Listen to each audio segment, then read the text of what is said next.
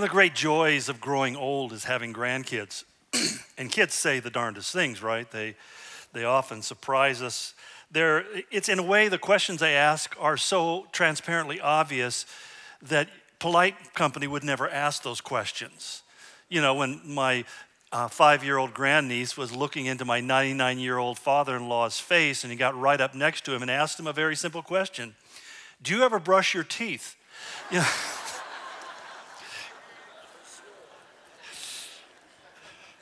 that kind of honesty is sometimes hard to deal with, you know. But recently, my 5-year-old grandson asked his mother a deeply theological question. He said, "How old do you have to be to die?" Well, she responded by noting that his great-grandfather was already 99 years of age. And so he said, "Well, how old are you?" And she said, 39. He said, "Oh, good. Then I've got time." As I was thinking about this, I thought this is one of the first of many conclusions that he's going to draw in life that he's going to find are absolutely incorrect. I think most of us, when we look at our life, we think in terms of how much time we have left. And according to what I've read recently from statisticians, that basically every one of us has 4,000 weekends in a lifetime, which means, as I figured it out, that I have about 4.5 years to live. Now, whether that's true or not, I can't say, because we always see death as being a distant journey, a thing that's far off in our future, except when you get to certain points or you're suffering from certain illnesses, you begin to recognize that it's only a matter of time. And time itself is this strange concept because we almost think about time as being some kind of eternal thing. I think about the song Amazing Grace, how sweet the sound. And it has a chorus that says, when we've been there, speaking of heaven, for 10,000 years, we will only have first begun. Well, the idea of 10,000 years in heaven is kind of not really correct theologically or even scientifically, because the idea of eternity is a place where time does not exist. That what enters into eternity remains that way, because what time does is it gives us permission to change. I used to think that time was my enemy. It's marching against me. It's ticking out the hours of my life. And when I was 16, it seemed like I would never get to the point where I'd get my driver's license. A month or two seemed an eon away. But suddenly, when I get to this point of 72, you realize that clocks have begun to run much more quickly than they did when we were younger. That, as someone once said, I took my clock and now I use it for a fan because it spins so fast, right? But even within that concept, there's an assumption that time interacts with each of us equally. It does it so fairly, so that when we say the average age of an American at death is 76.9 years, but we realize that there's many who fall short of ever reaching that moment. Especially in an era like this last year where we had the highest death rate in the history of our nation. More people died in 2022 than ever in the history of our nation. And it's kind of sobering when you begin to put it in that light, when you realize that we're supposed to be coming into an era where the advancements of science and technology are so far ahead that they're extending our lifetimes. But in reality, there are so many things that can interrupt it and cut it short. So that, as the scripture clearly notes, no one, he says in Ecclesiastes 8, has authority over the day of his death. Most of us understand that. In fact, it's only God who knows about our birth and our death. As he says, as Job puts so simply in Job 14, he said, man's days are determined. You have decreed the number of his months and have set limits that he cannot exceed. I mean, that's an amazing thought, that there is an X on some date in the calendar that is the day in which your life will come to an end. And I know there's some people who don't like to hear those kind of things. They would wish I could move on to something different because it makes them very uncomfortable contemplating the moment of the death. But what we have to understand, and part of the reason why I call it Sunday always follows Friday, that Friday is a day marked by the death of Christ. We call it Good Friday because it wasn't good for him, but it was really good for us. That where would we be if he had not come, if he had not died, if he had not made that sacrifice to redeem me from my sins? But knowing that Christ died on the cross has little value if it doesn't bring you to a point where you receive the risen Christ who comes on Sunday morning. So that in one perspective, it's interesting because we were praying this morning, a group of us, and one of the things that just came to my mind as we were praying is that for the child of God, the man or woman who has had a personal encounter with Jesus Christ, every day is Easter. Every day I enter again into the reality of a risen Christ who gave his life so that I might have life. That he paid the price so that I would not have to pay the price. Because death is this unescapable destination that follows all of our lives. It's all around us. And in fact, Samuel put it very simply when he said, it's God who brings life and it's God who brings death. And that really struck me one day when I was reading John 14, and Jesus was saying, I go to prepare a place for you. And he says, if it wasn't so, I never would have said it. And then he adds, I will come back and I will take you to be with me. And suddenly it hit me. We don't just die. What happens is God determines I'm going to come at some moment in time and take you because I want you to be with me. And that's really the full story of the resurrection. That he built a bridge across a large crevasse that we could never cross over. We couldn't walk it, we much less build it, and yet he did all of that. And then he went across and came back and takes us to be with him. That's the reality of being born again.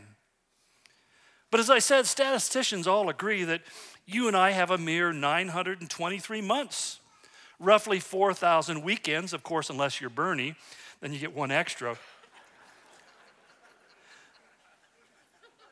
It's no wonder that James cautioned when he said in James 4:14, what is your life? It's a mist that appears for a little while and then vanishes. And you do not even know what will happen tomorrow. Or as Job put it even more sourly, he said, man born of woman is few days. He springs up like a flower, he withers away, and like a fleeting shadow, he does not endure. You know, I'm reminded of how true that is every day I look in the mirror. I'm withering away. But I'm reminded of one time, Herbert, a guy was interviewing a man on the TV. He was 100 years of age, and he asked him, well, what was the secret of your long life? And he said, well, it was simple. Good cigars, good whiskey. He said, my brother never drank or smoked a day in his life, and he died at 96.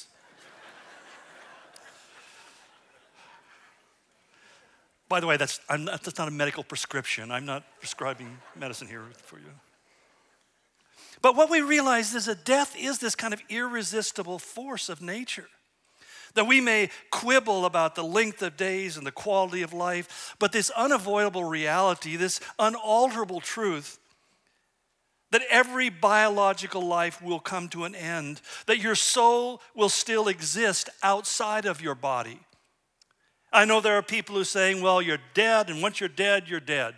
And that's because when somebody has died, they've asked them, what's it like to be dead? They don't tell us anything, so we realize there must not be anything there. But the simple fact is that we also intuitively know, don't we not?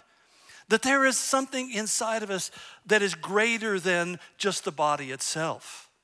I remember talking to my father on his deathbed, and he was saying to me, he says, I don't understand it. In my mind, I'm still 21, but my body will not obey any of my commands.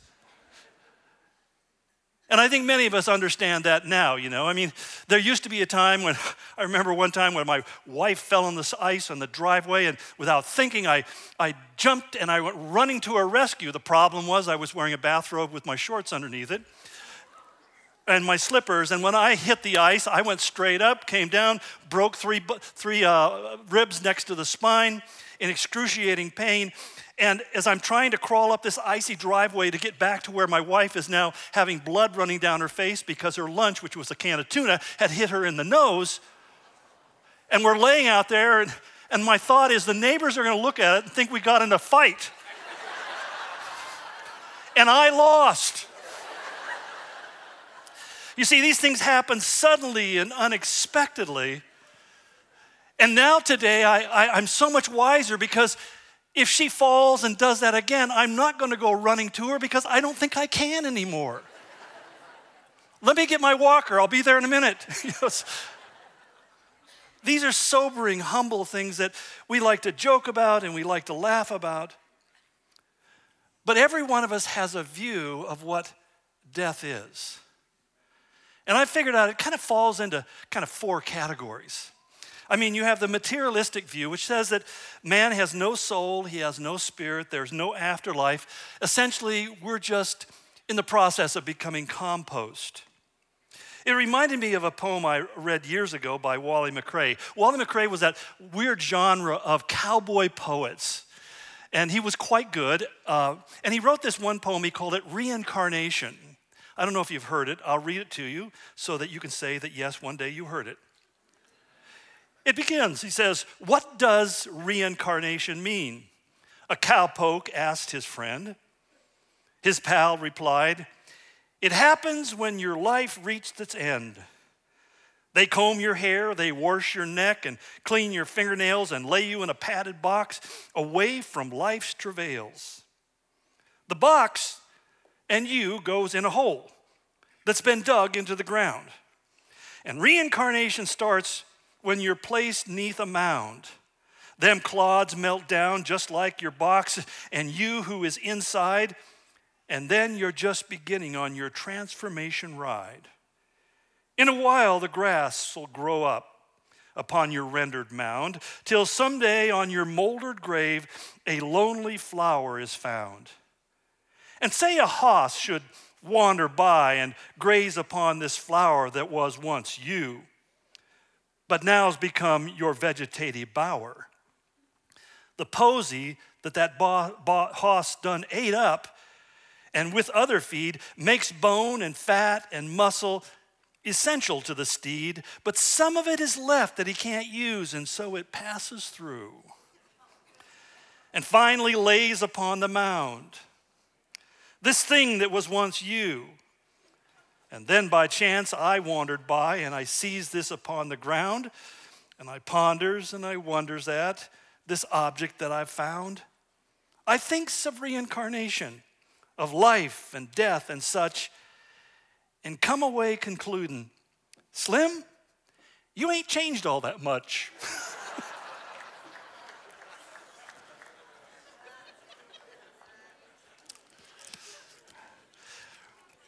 That's hardly the idea that reincarnation is told to.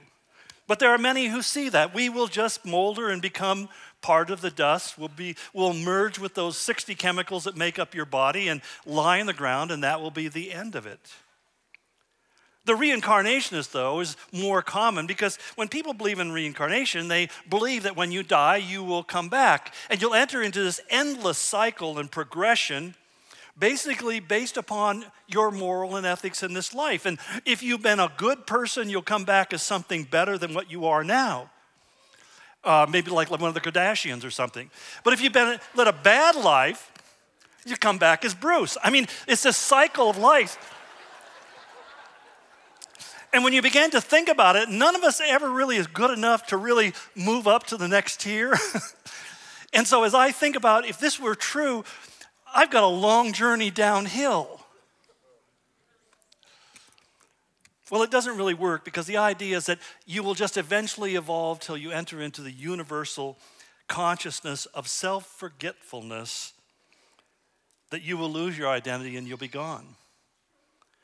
But here again, there's something within us that militates against that. There's something that says there's an eternal dynamic inside of me. And it's one of those things I realized as recently I was showing some photos from my earlier years in life, back when I was a hippie and I had a big head of hair. I looked like a Q-tip. And I thought, I hardly look like that anymore. I mean, and I don't mean that in any kind of positive sense. I may be cleaner, but I'm not in better shape. And yet I feel the same inside, like my dad said. There's something about the eternal dimension of who we are on the inside that never ages, that it stays the same forever. It's always aware of itself. And I often say to people who say, well, you just go into the dust. I said, can you really honestly conceive of yourself not existing? I mean, sit down and just think about it. I'm going to think for a moment that I no longer exist. And then you sit there and think about your non-existent self for a long time. And the fact is, you cannot conceive of such a thing. Because what God says is he has put inside of you, he's put eternity inside of your heart. And aware that the dimensions that we see in the material world are very limited, and there are things that exist behind it. Physicists say there's probably at least 13 different dimensions of reality out there. And to think about how does that work in this world? Well, I mean, it's very funny because if we lived in a two-dimensional world, I could put a pencil on the ground, and when I stepped over the top of it, I would disappear because you wouldn't have the dimension of height.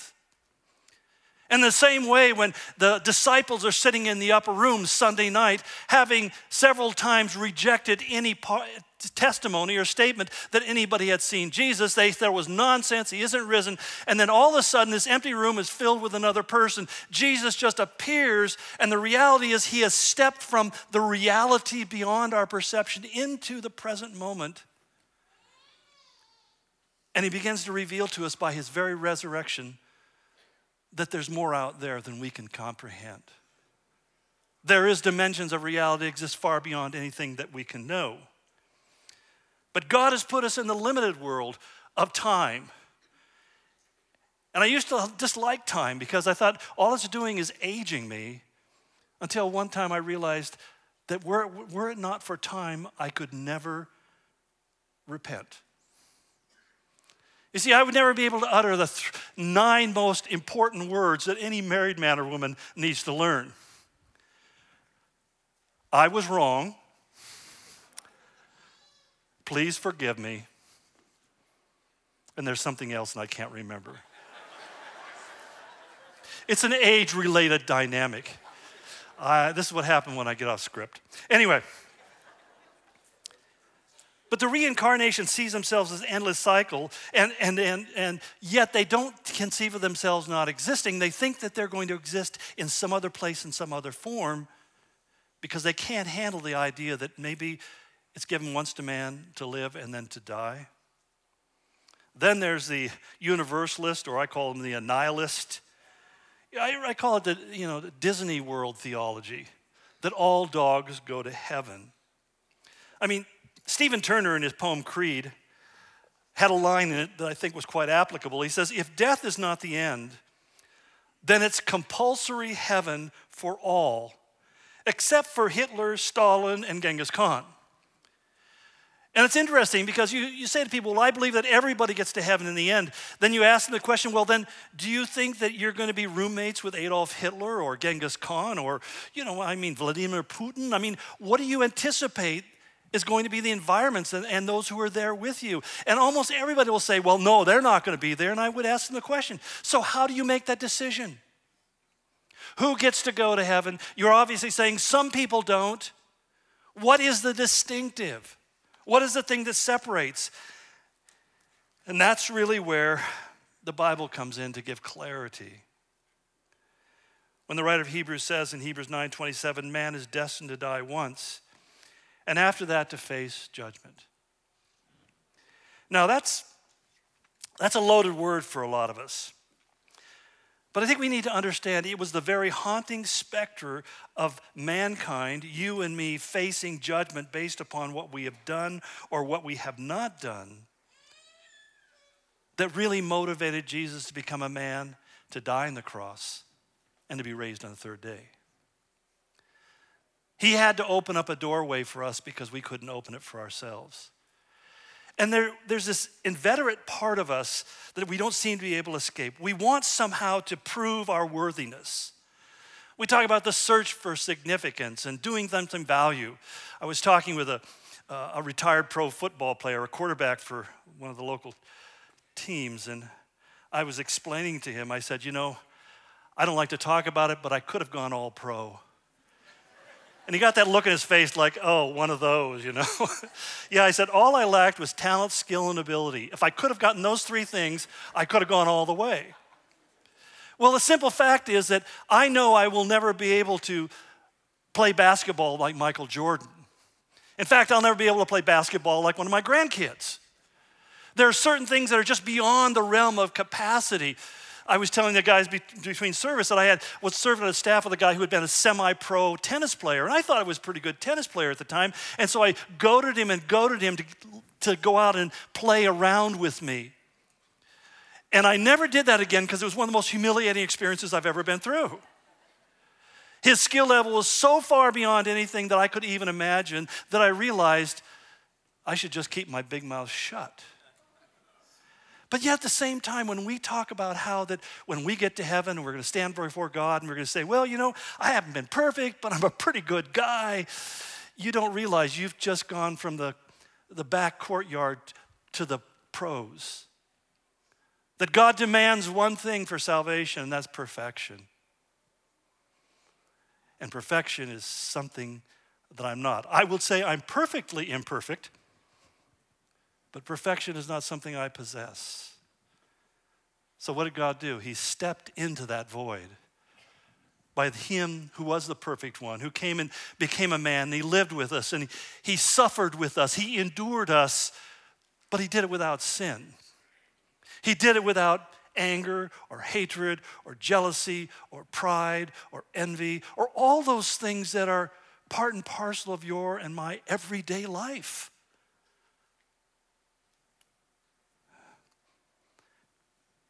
And he laid his life down because he said, God has demanded a perfect sacrifice. And he gave his life. And he said, there's only one thing required. Believe on me. Just believe on me. Believe that I paid what you can't pay for. Believe that I took the sting of death on your behalf so that the specter of growing old and dying or being suddenly taken out of this world doesn't terrorize you or cause you to lay awake at night or make you so indulge yourself in some kind of distraction that you don't think about it. But you recognize that when that day comes, it's not that I just die or molder away or disappear, but he will come and take me to be with him. Now, I know this isn't people's favorite topic. That's why we never sell tickets to get into funerals. Most people, I find, struggle with funerals. It used to be in the past, before it became so cost prohibitive for many people, to have a casket up front and it would be open and people would walk by and they would say kind of weird stuff like, look, he looked like he's almost alive. Doesn't he look realistic? And I think to myself, give it a week, you know. But I notice that most people, when they come down to view the casket, would stay as close to the pew and as far away from the body as they possibly could. They just kind of skirt by and, because the very thought that one day they're going to get a chance to be in that same box is just so terribly uncomfortable. And what we miss in all of that is that we were not created for time. We were created for eternity. So God put us in a time-based vessel called our bodies that's subject to all the entropic effects of the time-based world. You know, entropy, which says everything goes from a state of order to disorder, that's called the aging process for most of us. That God has put us in this body, but what is in us is in itself eternal and everlasting. And the real central question is, where are we going to spend that eternity? You see, Jesus talked more than any other writer in the New Testament or Old Testament about heaven and hell. And it's interesting to me that even that topic is beginning to get fuzzy in our conversations. There's a commercial I was watching the other day, and it said, "Where are you going, heaven or not?" I thought, what? Heaven or not? And I thought to myself, did the marketing team say, we can't say hell? That'll turn them off. They'll not pay any more attention to it. But I thought, I've read my Bible many times. I've never heard Jesus ever say heaven or not. It's almost as if we have a choice to go be with God or just join Slim.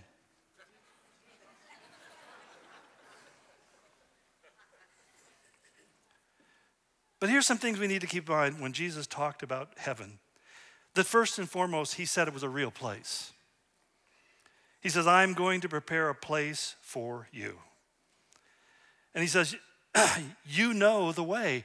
He said, I am the way, the truth, the life, and no one comes to the Father except through me. That's why he told the thief on the cross, he said, this day you will be with me in paradise. And that the word in the original language, paradise, it's a loan word from the Persians. That's what they described a beautiful garden. And when you live in the desert, any place that has trees and waters and anything green and living is considered to be paradisical. But they came to refer to it as that place where somebody experiences absolute, unending bliss and joy and pleasure and delight and blessedness. That's why in Matthew 25:23, Jesus said that when people enter into heaven after having given their life to him, that he says to them, enter into and share the joy, the delight, the blessedness of your master. It's an amazing thing to think about if you're a Christian. That when your body, your soul leaves your body and you find yourself in the presence of the living God, he's going to look at you and he's not going to ask you what you did or didn't do, because the only reason you're going to be there is because you have believed on his son, Jesus Christ. And he's just going to look at you and says, well done, good and faithful servant. Enter into the joy of the Lord. And I know what's going to happen. I know the first words out of your mouth, if there are words in our mouths in heaven. Sometimes I read descriptions of heaven in the book of Revelation. I think, what is there to say? But I know I'm going to look and say, God, all of this for me? This is mine? You see, it's this amazing thing that God says not only is a blessed place, it's a wondrous place, so wondrous that it exceeds our wildest imaginations.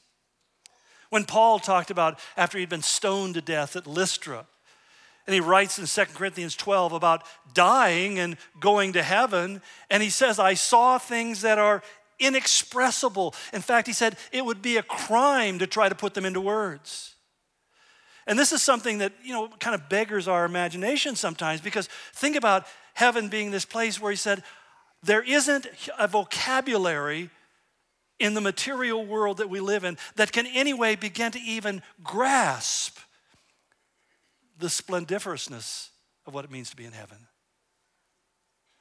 And I think this is important for us to begin to grasp or get our minds around, because we live in such a fear of losing the best things that we have in this life that we don't realize that the only way we can experience the best things that God has for us is by letting go of the things that we're clinging to. That we have to leave this life. So that when two men were talking about a wealthy friend who had just passed away, one of them said to the other, well, how much did he leave behind? And his answer was, all of it. And I've contemplated that a lot. You look around your setting, your environment, your home, those things that you collect. I have some collectibles in my home, some things I count very precious. I've got a 1603 leather-bound volume of the Geneva Bible that's worth more than I am. And somebody gave it to me as a gift, showing you how silly they were. And yet I realize even the Bible is not going to go with me into heaven. Even the 1603 leather-bound Geneva Bible. That's why Paul said to the Corinthians, no eye has ever seen, no ear has ever heard, no mind has ever conceived what God has prepared for them. But fourthly, I would say this, that heaven is a choice. And that's the part I think that we need to get honest about. Because many of us feel like, well, obviously heaven is for anybody, and it is potentially, but it's a choice that we make. And some people say, well, it's not fair. I think we're the last ones who should ever talk about fair, right? We cheat even at parlor games, so we shouldn't talk about fair. The simple matter is that if somebody says, I'm not interested in the love of God, I'm not interested in what Jesus did for me, that has no importance to me, I'm just going to live my life the way I want to live it, then God says, well, if you won't say my will be done, then I will let your will be done. I'll let you go into eternity without me. And that's the thing that's really, I think, more scary, that here again, Jesus 11 different times in the Gospels talked about the other alternative, the other choice. He called it hell. That again, he tells us in Matthew 25 that it's a very real and a very literal place. He said, depart from me who are cursed into the eternal fire prepared for the devil and his angels. Now, theologians argue, well, is it literally fire? Are we literally burning? And if we're immaterial, how can we feel the pain of burning? Well, I'll tell you what my opinion is. I think that because burning is the most painful thing that we can experience. Because it assaults the nerves on so many levels, and there's no stopping the pain. That God wanted to say, I want you to understand that hell is a place where there's ever-ending torment. I can only imagine what it must be like to die and see the face of Jesus and see the doors of heaven open and see the joy and the blessedness and the rewards that are there, and then instantaneously know that you will not ever see anything or experience anything like that again.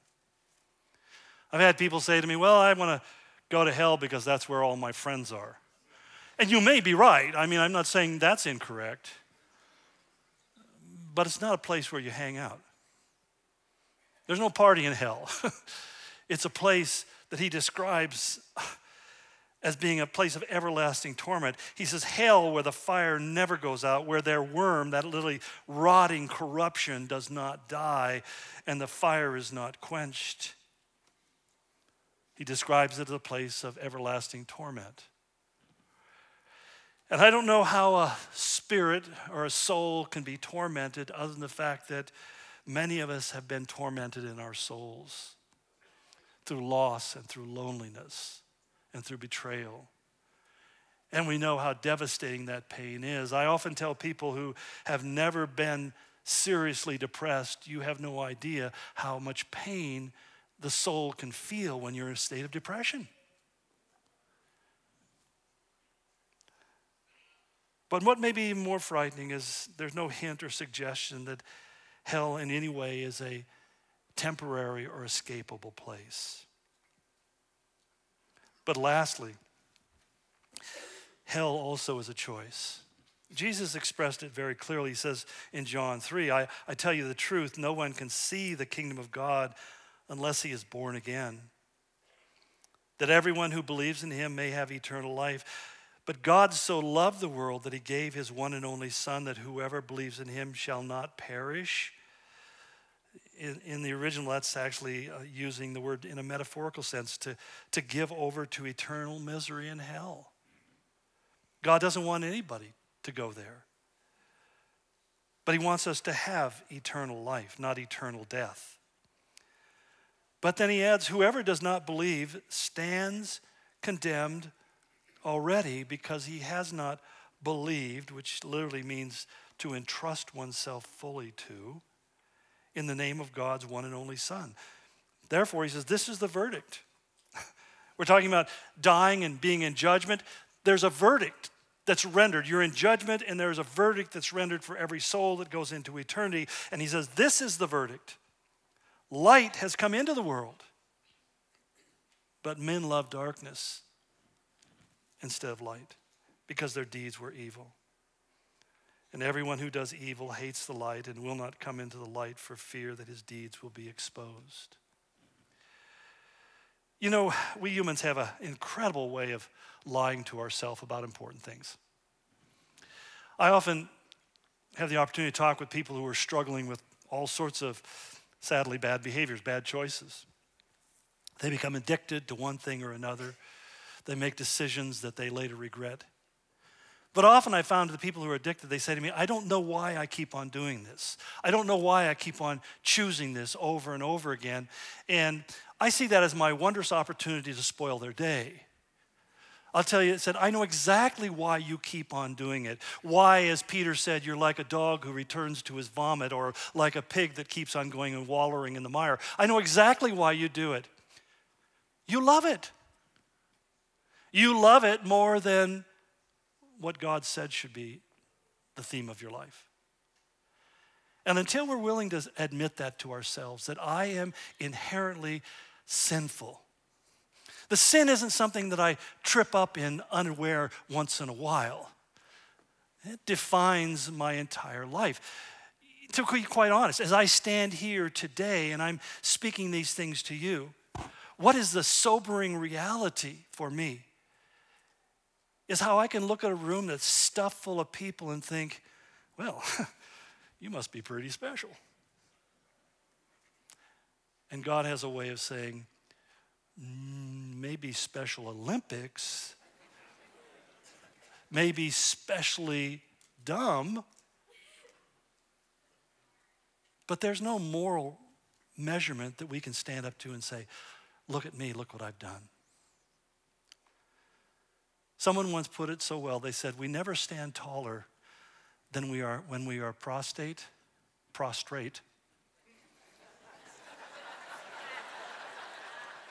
Here I am talking about something that I no longer possess.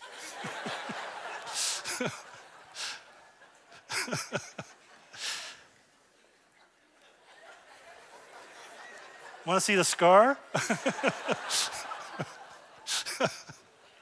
You should see me go through TSA. Beep, beep, beep, beep, beep, beep, beep. Anyway. But we never stand taller in God's eyes than when we're on our face in brokenness and humility before the cross of Christ. Here I am, Lord, I'm a sinner. And I'll be plagued by that sin nature my entire life. I will never get to a place where I've overcome this disposition that's so inherently operative in me. And the more I get to know you, the more I realize that your word is true, that all have sinned and fall short of the glory of God. And the better I get, the more distance I see I have fallen. And in that moment of humiliation and honesty with God, we can only say, God, have mercy upon me, for I am a sinner. And Jesus said, that's the person he sees. The eyes of God are going to and fro across the face of the earth. What is he looking for? He's looking for men and women who will simply humble themselves. When I look at our country today and I realize that there seems to be this mindset in our rulers, our regime or whatever, that they can never say, I was wrong. They can never say, I'm sorry. But they have to constantly pretend that they've done nothing wrong, and even when they've done things wrong, it's actually right. And many of us operate in that same basis. We don't ever say to anybody else, would you please forgive me? I'm sorry. But that's where the relationship with God begins. When I become aware that I'm not a great guy, that I'm not this wonderful person, but I'm a sinner who has fallen short of the glory of God, and yet Christ has made a way for me. That's why the writer of Hebrews went on to say that Christ was sacrificed once to take away the sins of many, and he will appear a second time to those who are waiting for him. What are you waiting for? What are you waiting for? We wait for a lot of things. Some of you are waiting for me to finish.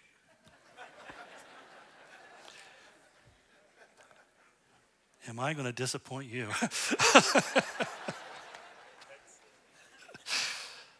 But we need to understand that the cross of Christ really represents a crossroad that every person must come, that we either fall on their face at the foot of the cross or we run away from it and refuse to face it. When Mel Gibson made the movie The Passion of the Christ, there was one aspect of it that I found was so wonderfully profound, that he said, when it comes to driving the spike into Christ's hands, he said, I want to use my hand, my arm. And I thought, because he said, he died for me. He died for me. That spike was for me. That's why he said, wide is the gate and broad is the road that leads to destruction, and many enter through it. But small is the gate and narrow the road that leads to life, and only a few find it. The Bible's really clear. There's no middle road. There's no third, fourth, fifth option. That even nonsensical statements like, will all paths lead to the same summit? Well, you'll find that those who climb mountains would not agree with that. All paths do not lead to the same place. That's just normal. Saying it does is just more of that Eastern imaginative theological pablum that people buy because they don't really want to think deeply about their own eternity. To ignore Christ is to reject Christ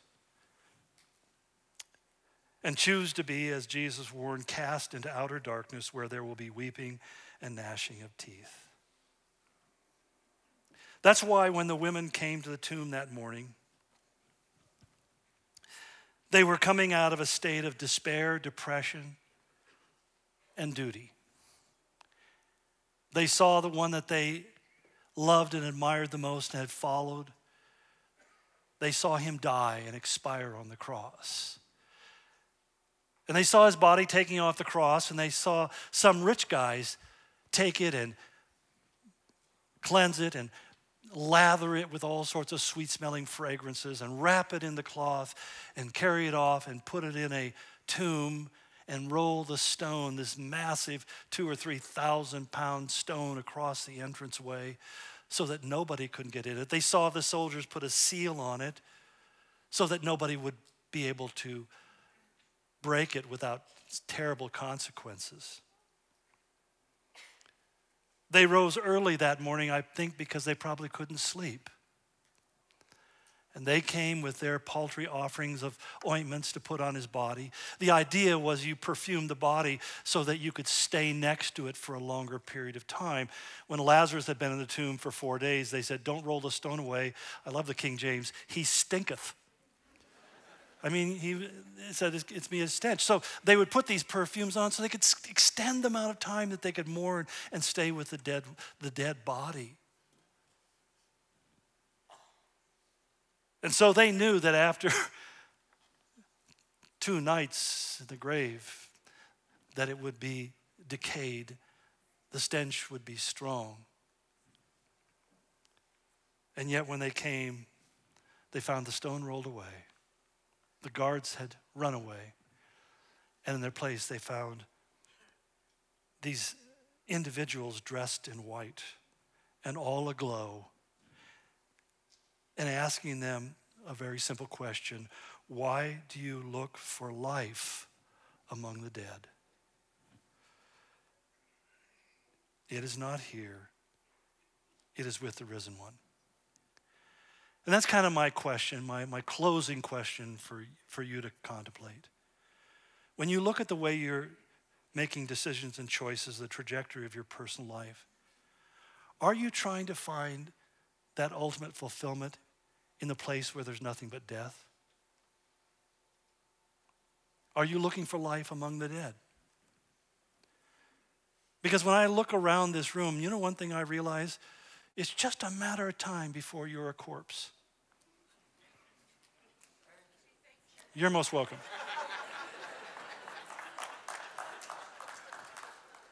But the good news is, You can do something about that.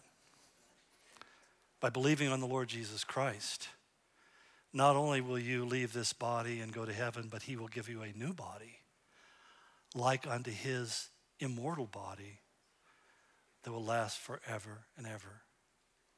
It's really a great deal. And one thing I realize about Spokanites, we love great deals. Let's pray. Father God, I ask that you would help us to connect and tune our hearts to what is real and what is true, and not to follow after some fleeting vanity. That we live in a world that is inundated with images and ideas and concepts and beliefs and ideologies, all competing for the souls, the hearts, and the minds of men, and all promising, if you walk this way, you'll find what you're looking for, and yet none of them have the ability to deliver. That even that rare group of us who somehow will manage to rise to the top of whatever mountain we're trying to climb, that when we get to the top of the mountain, we are left with that nagging question, is this all there is? It doesn't satisfy. Lord, help us to remember that we were not created for time, that we were created for eternity, and that thing that yearns for us for ultimate fulfillment and joy and glory and wondrousness is really the soul yearning to be eternally connected to its maker. Help us to surrender our life that that might happen, Lord, we ask in Jesus' name.